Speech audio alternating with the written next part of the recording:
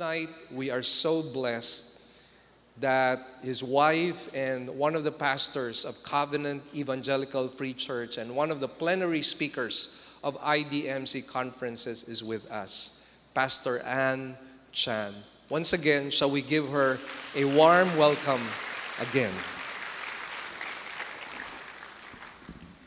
Hello, it's me again. I'm so sorry for those of you who have heard me the third time. But I promise to be nice. Oops. This evening, I like to speak to us about courage. I don't know about you, but I'm not a person who is courageous. I used to be very timid. Trust me, believe me, I speak the truth. I was from a dysfunctional family. My father passed away when I was 12 years old. My mother has to keep about 3 jobs to get the rest of us going, living, and surviving. And so we children are left on our own to fend for ourselves. But yet, on top of this, my grandma was always in grief, and she would cry the whole day, and she would whine, and she would, complain. And my mom was in many jobs, but later she developed a bipolar difficulties. And so we have 2 women in our house. One is half crazy and one is almost gone. I mean, now I can laugh over it and you can laugh over it, but those of you who live with mental disorder, patient in a home, you know it's no laughing matter. So I grew up as a dysfunctional child because we don't get any attention at home. The only attention we probably get at home is when our mother spank us and cane us and yell at us, and we would be scrambling away and running far away from him and shutting the door behind us. And those were my early memories. So I came from a very dysfunctional home, and I was always insecure because we cannot anticipate my mom's next flare up, or next outburst. And we are always cringing and trying our best to just tiptoe around her so that she will not be angry. So I, for one, I'm not a courageous person. I'm also not a strong person. I was very weak. I was very timid, and I couldn't even look people in the eye. You see, the story continues as a parable of my life because God took me from where I was, and he kind of cleaned me up, and he dusts all the dust off me, and he remade me into someone new. Praise Jesus. So today when I share with you the sermon on courage, I, for more than any of you, would need this sermon, this reminder. But many of you can identify with people who are weak, people who are timid, people who are insecure, people with no confidence. I used to be so frightened of people who are loud, The moment they enter the door, you can hear their loudness, and their thunderous voice, and sometimes, they're boasting, and sometimes the way they talk down on people. And I'm so not used to it. But along the way, when I grow up and I grow out of it, I learn to mature. I learn to accept people of all shapes and sizes. Trust me, it is a long journey.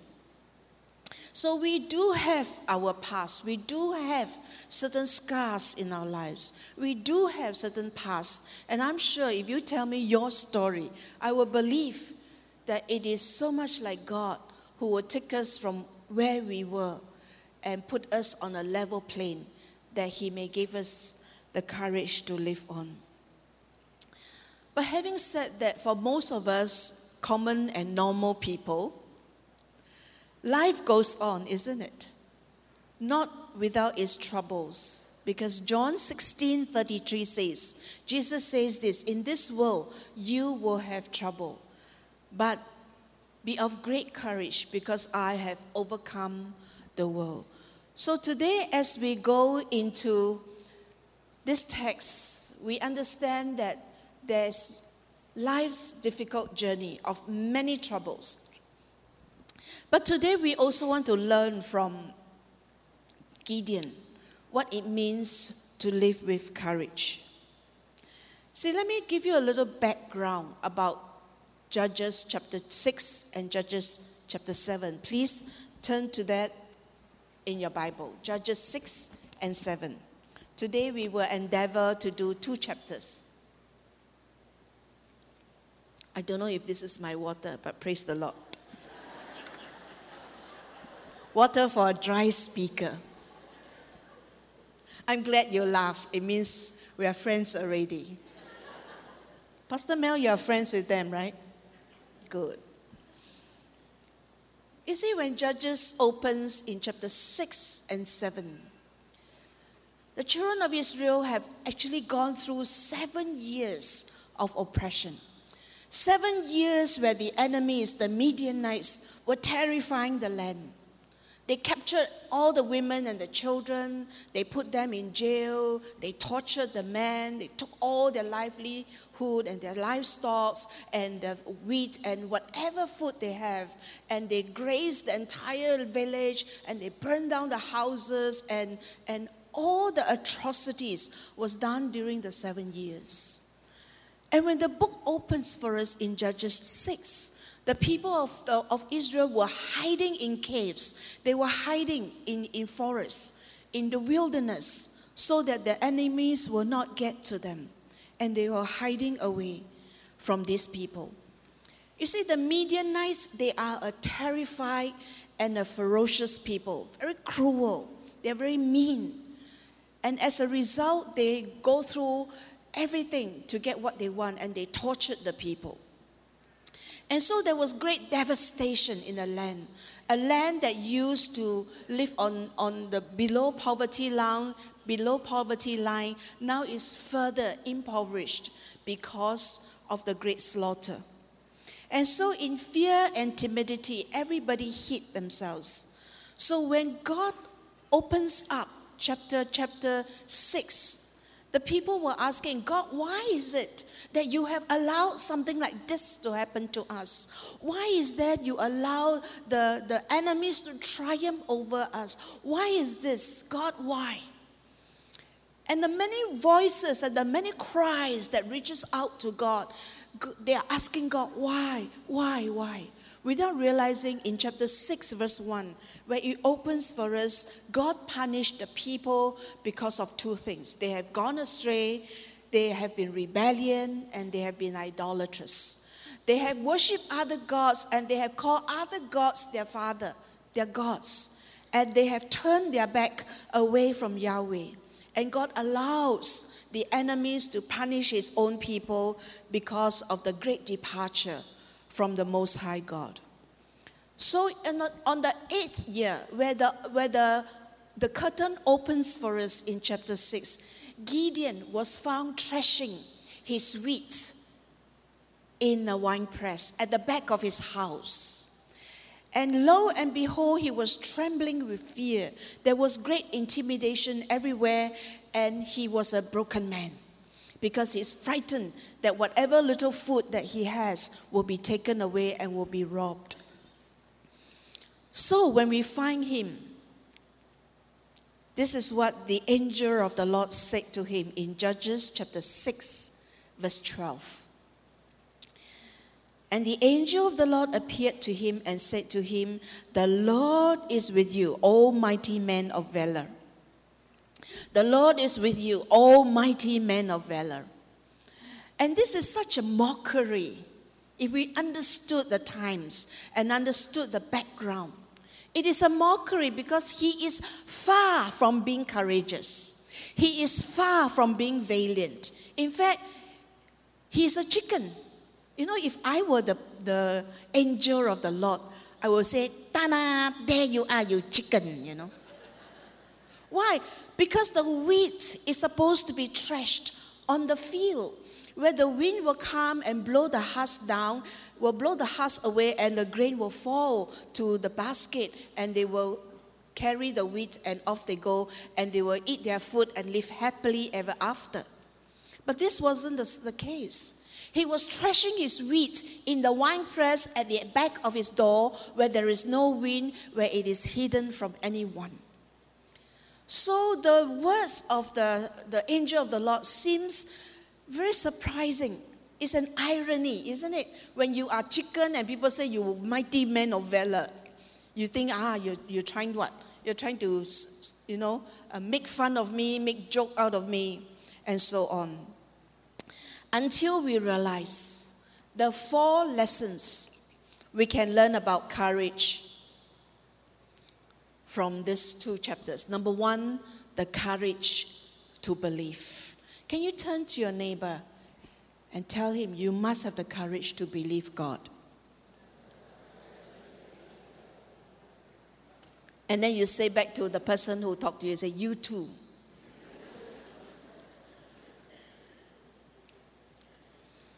Far from being a valiant man, Gideon was threshing his wheat in the winepress. And then the burning question within Gideon is the same burning question within the hearts of the many people, many Israelites. And the burning question is in verse 13. Why are there so many bad things happening? And God, why have you abandoned us? Verse 14. God, you have brought us out of Egypt, and now you're leaving us to die and suffer here. And sometimes in our lives we are like that, isn't it? We cannot see beyond the problems we have.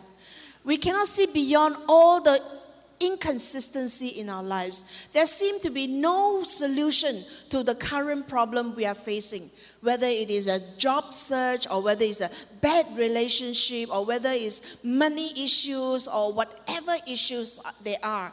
Sometimes we just cannot find, cannot accept, and cannot understand what we are going through. And the same it is with Gideon. And yet when God pronounced him as a valiant warrior, when the angel of the Lord spoke to him, God meant every word. God is not mocking him. God meant it. You see, in Gideon's heart, he realized he's a nobody. He's a nobody. He's scared. He's timid. He's a nobody, and he's from the weakest of the tribe, and he's the least in the family, and so on and so forth. But yet God recognized that in Gideon's heart there is a holy indignation. There is a fire that is burning. There is this dissatisfaction with the status quo. There is this great holy unction that says, it cannot go on like that. It should not be like that. God, would you do something about the cries of your people? And so God knows Gideon. God understood his heart. And therefore God foresee that in this life, this man with fire, this man with passion, he is to flame the fire. And this man will arise and be the leader he's supposed to be. And so when the angel of the Lord came and pronounced, here you are, you're a man, a mighty man of valor. What does it take? It takes belief. To believe when you cannot see. To believe in yourself when you yourself cannot see any good from us. But God could. And God sees past our failure. God expects failure from us. He uses the failures and He changes through the failures. He transforms us through our failures. And of course, at every point of turning, immense failing, there's always God who will meet us round the corner with His grace and forgiveness. And so God sees the heart, Gideon's heart, and He calls Gideon out to recognize that there is a holy calling. More than the fear, God has given him the calling. And so He did that. He says, go in your strength to deliver Israel. Go in your strength to deliver Israel. You see, God cannot use us until and unless we can see that we are usable. That we believe that in God in self we cannot, but in God we can. But yet there must be something within us that God can use, isn't it? We must be a usable material. You cannot say, I cannot do anything, and the whole day you complain, you cannot do anything. And then, of course, nobody will use you because you cannot do anything. But if you say, I cannot do anything, but in God, I can do something. And that's where God starts his work of transformation. His work of helping you see who you can be, rather than your primary state of what you can't be. So Gideon's holy indignation says, it cannot go on like this. My people cannot be constantly being oppressed like this. This cannot go on. God, would you please do something? God, would you please use me? God, would you do something about it? And so God is able to see Gideon much more than he could see himself. You know, this is so much like God, isn't it? He's able to see beyond the facade of timidity and see courage. He's able to see beyond our sins and be able to see a man and a woman of God after his own heart. And this is the first thing you and I need, the courage to believe. The courage to believe that it is a strange pronouncement that God gave to Gideon. And yet, when God called him, he was greatly intimidated and he was a broken man. And yet in our brokenness, God will take all our broken pieces and he will melt us down and remake us into some new vessels fit for the master's use. Self-belief is important. To believe that in God we can. To believe that there is something that God has already deposited in our lives to enable us to take a step of faith, a step of courage. And therefore, hope against hope. This is what God is saying. Never call hopeless if God has not said it is hopeless. Can I repeat myself? Never say it is hopeless until God has said it is hopeless. Because for the longest time, some of us live in discouragement for the longest time. We don't believe in self, we don't believe in others, we don't trust self, we don't trust others. But today God is saying to us, you must have the courage to believe. To believe God, to believe God's promises, to believe the possibilities in God. My life in my own hand is a pain and a problem. But my life in God's hand is a promise and a possibility. And that's why you and I must live our lives and hand over to God the full reins of our life and allow Him to take control. That's the first thing. Courage to believe. You see, when God allowed Gideon to take over, He allowed Gideon to go through 7 years of oppression. And finally, in the fullness of His great holy indignation, God found him and he was ready for God to use him. And just like Gideon, you and I must believe that in us, through God, we can make it and we can be more than conquerors. So first of all, we need to have the courage to believe.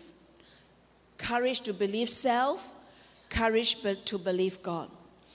The second important lesson we learn from Gideon is courage to act.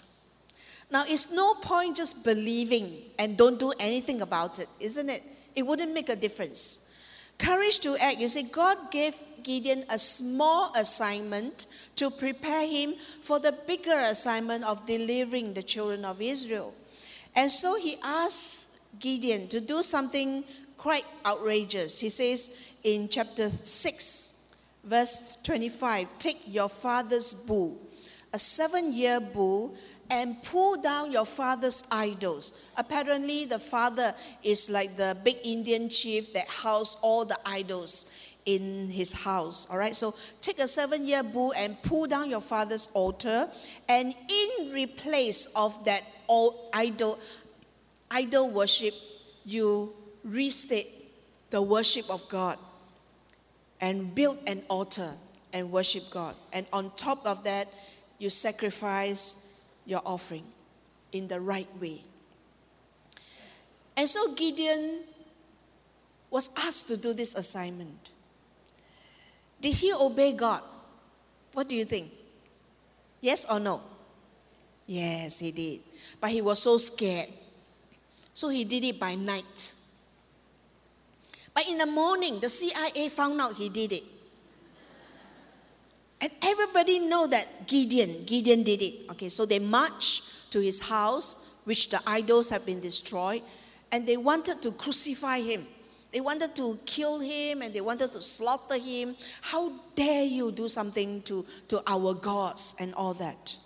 And it was when Joash came to his defense and said, look people, if my son dare to do something like this, never mind. Okay, you people stay calm. Just let our God strike him dead.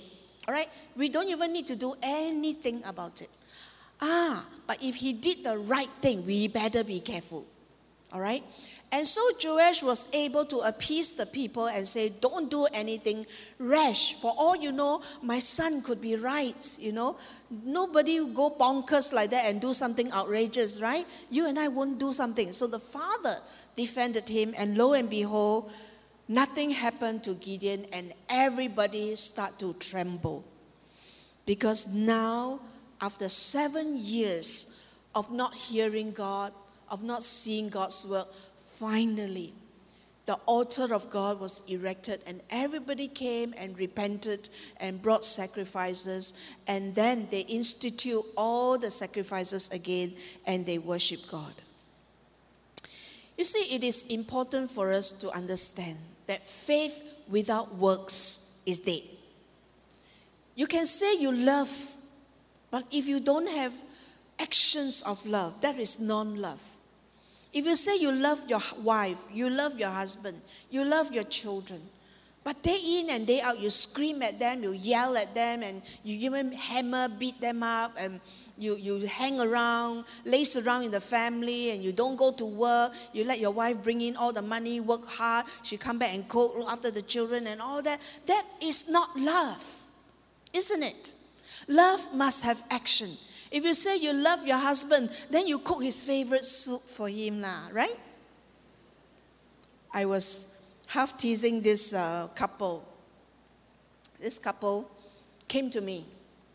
They had this husband and wife quarrel. And pastor always have to be judged, right? So the wife would tell me what the husband did wrong. The husband would tell me what the wife did wrong, and so on, you know. So she complained. She said, this guy so ungrateful. You know, I stay home the whole day, look after the kids. I go to market. I send the kids to school. I cook, I wash, and all that. You know, I prepared dinner for him, and then he came back home, and then he said, oh, the soup has got no salt. Then I tell him, look, go to the kitchen and take some salt and put inside. Maybe I forgotten to put some salt. You stir, you'll be nice already. Then the husband said, what stupid cook without salt? You know? I said, what stupid cook without salt? And I said, maybe your words could be a bit kinder, right? Maybe your wife have a hard day, a tough day. The baby is acting up. The child is going through a tantrum. You know, she has 100 and maybe 1,001 things to do. And probably in her absent-mindedness, she thought she have already put some salt, and she didn't. Maybe she thought that it's better not to put than to put double, right? And so on and so forth, you know. And then he said the next bad thing. He says, my mother can cook better than you. A warning to all husbands. Don't ever say that line. You will start World War III. And she said in her fuming madness, I told him, then get your mother to come and cook. I'm not cooking for you anymore, you know. You see, when couples find the littlest things to argue and fight over, it is no end, isn't it? And sometimes for us, when we pick on little things, we nitpick on little things, we lose that big picture. And sometimes when we pick on the little things, we forget to see how God works in our lives. And God is saying to us, you must have courage not just to believe me, but courage to act upon what you know and what you're asked to do. And then your life will follow. So faith requires action. Courage requires action as well. One simple act of obedience goes a long way in the single direction as we direct our lives in the trajectory of life. The third, before I go on, he obeyed despite the fact that he was asked to do a dangerous thing, to tear down Baal and Asherite worshippers. It was a small assignment to prepare him for the big assignment. And we need to obey God in acts of faith and courage. And sometimes God asks us seemingly to do very difficult things, like asking for forgiveness from your children, or making the right the wrongs in our lives. Number 3, courage to change. Probably this is the hardest. Courage to believe, courage to act, and courage to change. You see, after the big assignment, God asked Gideon to raise an army. Now, to defeat a strong army, you need to have another strong army, isn't it? To be able to match the ferocity, the strength, the size, the strategy, everything. So in Judges chapter 7, verse 2 to 4, God gave the strategy, and that is to be able to send messages throughout the nation and say, we are fighting against the Midianites. We are raising an army. Those of you who wants to join the army, please sign up, you know. Your poster will go everywhere. Those were days, there's no email, no chat group. So I don't know how they do it, you know. It must be miraculous to be able to do on foot and via donkey or horses or what have you. Throughout the nation, they proclaim. And it probably take like maybe 6 months or more than that to garner an army of 32,000 people. 32,000. So we have an army of 32,000 volunteers. But God told Gideon, this army is too big. I need you to downsize. Huh? Downsize? God, I hear correctly or not? Yeah, downsize. So he downsized to 22,000. So he said, those of you with old family, young children, okay, you go back. We don't need you, all right? Just in case you die in the war, I cannot return a son to your mother, so you go back, all right? So from 32,000 is downsized to 22,000. And then God told Gideon further, he says, no, still too big. I want you to downsize your army. And so he downsized to 10,000. And then finally, God told him, again, it's too big an army. I want you to further downsize. And so Gideon thought of a way. He led them, this 10,000 men, to a river and watch how they drink water. And those who have a weapon in one hand and lap the water with another, these are the soldiers he won. Because they are in a posture of readiness. They are ever ready, you know. They will not let go just because they are thirsty, you know. They are always prepared.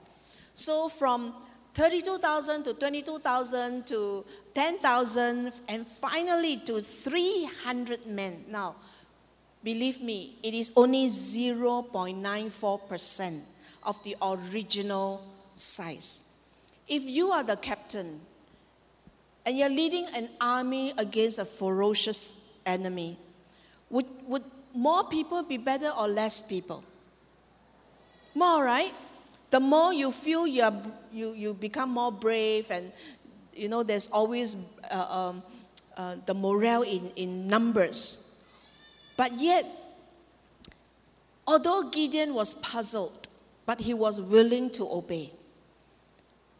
He had no idea why God is doing it, but he obeyed. And so in the long run, there's only 300 men left.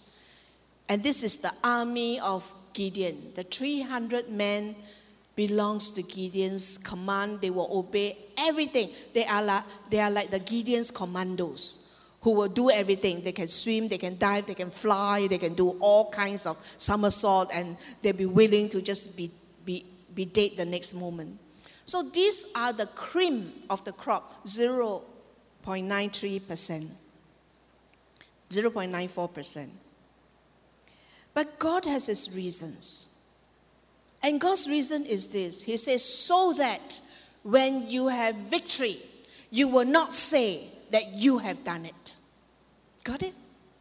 So that when there's victory, you will not boast that you have done it, but that the Lord has done it on our behalf. And this is the reason that God gave to Gideon, so that you will know the power of deliverance, that the Most High God have wrought for you, that you have not done it yourself, that God delivered the army, the enemies, because you are humble enough, you're broken enough to be used by me. You see, sometimes life is like that, isn't it? That we are asked to be vulnerable. And sometimes the greatest battle is won when we are most weak, not when we are most strong. And this is where Gideon learned the greatest lesson. It is utter dependence on God. Not on our resources, not on how many men I have, not on how much money I have, but upon God and God only. This is so interesting. It's not 1.3%, it's actually 0.94%. You see, this went against any military strategy and logic. And Gideon was obedient enough to change his strategy because God's reason is that so that everyone would know that the Lord did it, not your big army. So just like Gideon, we need to hear God and be willing to change when he speaks to us. We can only do so when we walk with God. Lesson number 4, courage to finish. So let's recap. Courage to believe, courage to act, courage to change, and courage to finish. It is so easy to start well, but not easy to finish well. In Judges 7, 9 to 10, God asked Gideon, go down to the enemy's camp, because I have already given you the victory. And if you are afraid, you bring your servant Purah and go with him. And so as they were in the enemy's camp, he overheard a conversation between two soldiers. The first soldier told the second one, you know, last night I had a dream. I dreamt of these big barley loaves just rolling down all our camps and crushing us, you know. Wow, it was so scary, as if it is real. And then the second soldier, Midianite soldier, replied, he says, I know what is this. This barley loaf is the army of Gideon. He will come and he will thresh us, he will crush us. And when Gideon heard the conversation between the two soldiers, his faith arose. There was a great stirring. And then he turned to his servant. You hear that? You hear that? Let's go back and come, bring the army and just crush them. And it's very interesting because how many men does Gideon have? 300. What is his strategy? 100 here, 100 there, 100 there. But the whole army camp is at least 10,000 people, if not more. So it is like, what? What nonsense are you talking about? But yet precisely, this is what God says, that when I have given you the victory, you will not boast that your army has done it. And it is so like God, isn't it, to ask us to do incredible things that are really illogical and sometimes nonsensical. Sometimes it's beyond logic, but yet God has his own logic and his reason. that his reason is unlike us. God is not a man that he should lie, neither the Son of Man that he should repent. Has he said, and shall he not do it? Has he spoken, and shall he not make it good? This is what God is like. God is not like man that he should lie. He's not like man that he should repent. Has he said something, and he will not do it? Have he spoken, and shall he not make it good? This is God.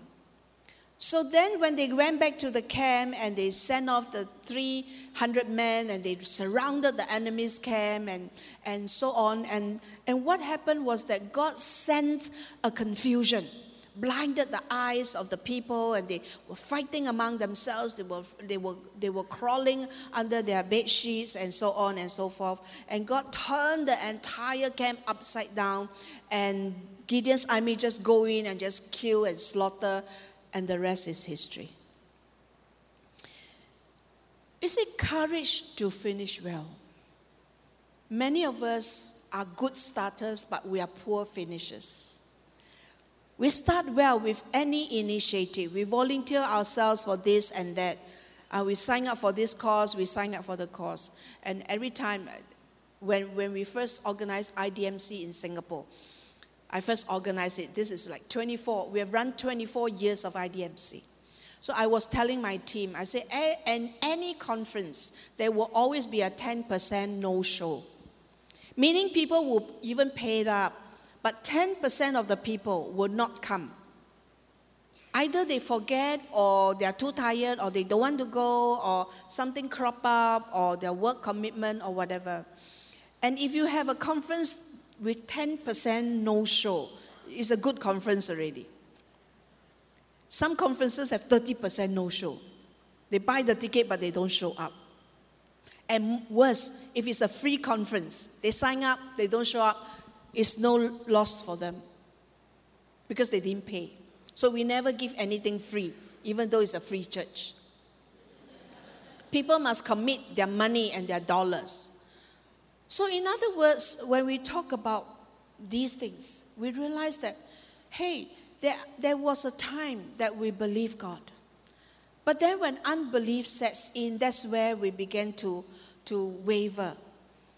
And sometimes when God asks us to do incredulous things, we say, God, are you for real? Are you for sure? You're joking with me, right? You see, the reason why Queen Mary is being respected to this date, why is she so respected by all of Londoners, of all British citizens, is this. During the Second World War, when the bombs were coming down from the Allied forces into London, the people was asking the Queen to evacuate and run further to other palaces in the outskirts. And the Queen Mother says, no, I will refuse to run to safety where my citizens are in danger. So she stayed in London. And good thing they didn't bomb Buckingham Palace, and she was saved.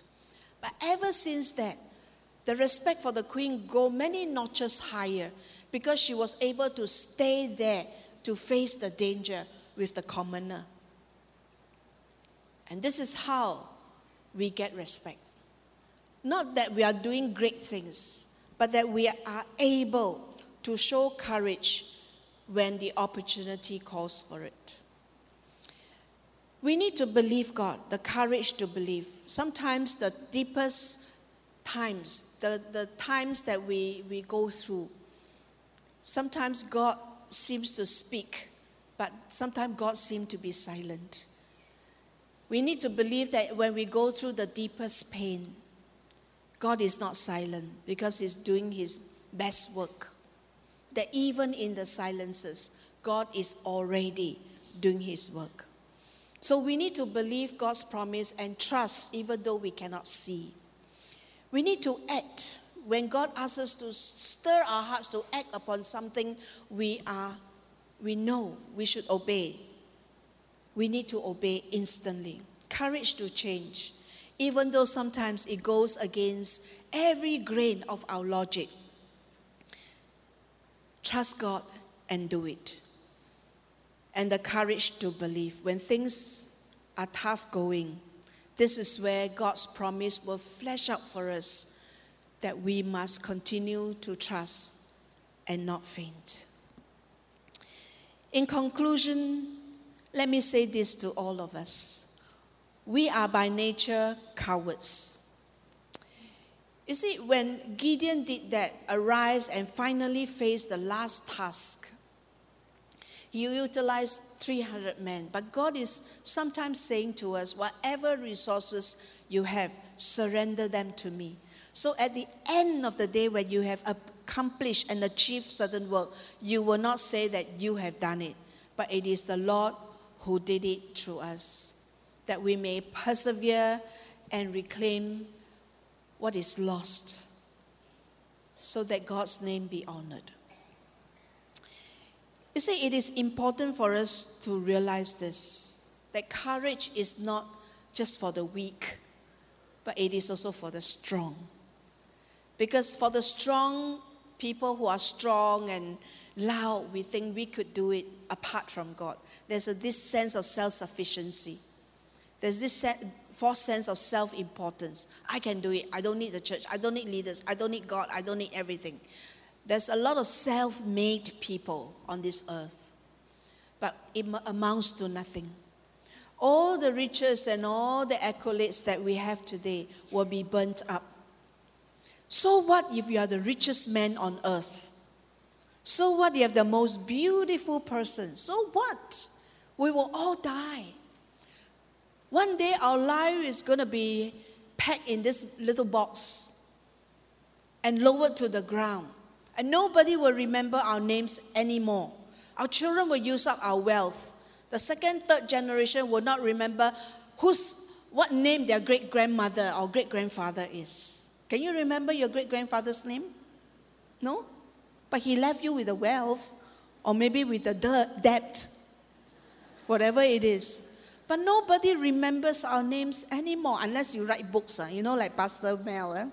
You can start writing books. Then you can keep for the next 5 generations. But to the end, whatever achievements you and I have, it will amount to zilch, nothing. But what is done in God's name will stay on and on and on. Because God's work done in God's way. Never lack God's resources, because it will produce the God result that will last and last forever. And this is why we need courage to live, courage to act, courage to believe, courage to change, and courage to finish well. Shall we pray? Lord, we ask of you to give us courage, to lean upon the everlasting arms of God, to believe when we cannot see, to accept though we cannot understand, to trust you in faith though we cannot see the green lights. And Father, we pray in Jesus' mighty name that you take away all manner of timidity from us, all manner of the lack of self-confidence, the inner insecurities, that you may help us see with your eyes, that our eyes may be open to behold God and the possibilities in God, because we live under God. This we ask, we pray in Jesus' name. Amen. Praise the Lord. What an inspiring and very encouraging message for all of us.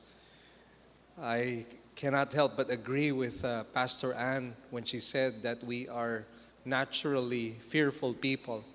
Because if you take a look at the scriptures, there are so many occasions and times that the Lord says, do not fear, do not fear, do not fear. And praise God, the Lord has given us His word tonight, and we are greatly blessed and encouraged. Amen? Praise the Lord. Let's give the Lord a big hand, please. And let's rise and let's close in prayer. It's been a long day, but a very fruitful day. So we thank God for what He has done. Our Heavenly Father, we thank you and bless you for your goodness and love towards us. We thank you, O Lord, for this whole day, even the message that was shared to us. And Lord, what an encouragement this is. For many times we are timid. Many times we are fearful. Many times, Lord, we refuse to follow your call. But Lord, today, we pray that by your grace, by your Spirit, we might obey and follow you, whatever it is you want us to do. Give us the courage to do it. Give us the faith, Lord, to do it. And Lord, we thank you once again for the opportunity to give our tithes, our grace gifts, and our offerings. Lord, use them for the glory of your holy name. And Lord, whatever has been achieved today, we give you back all the glory, all the praises and thanks. In Jesus' mighty name we pray. Amen and amen.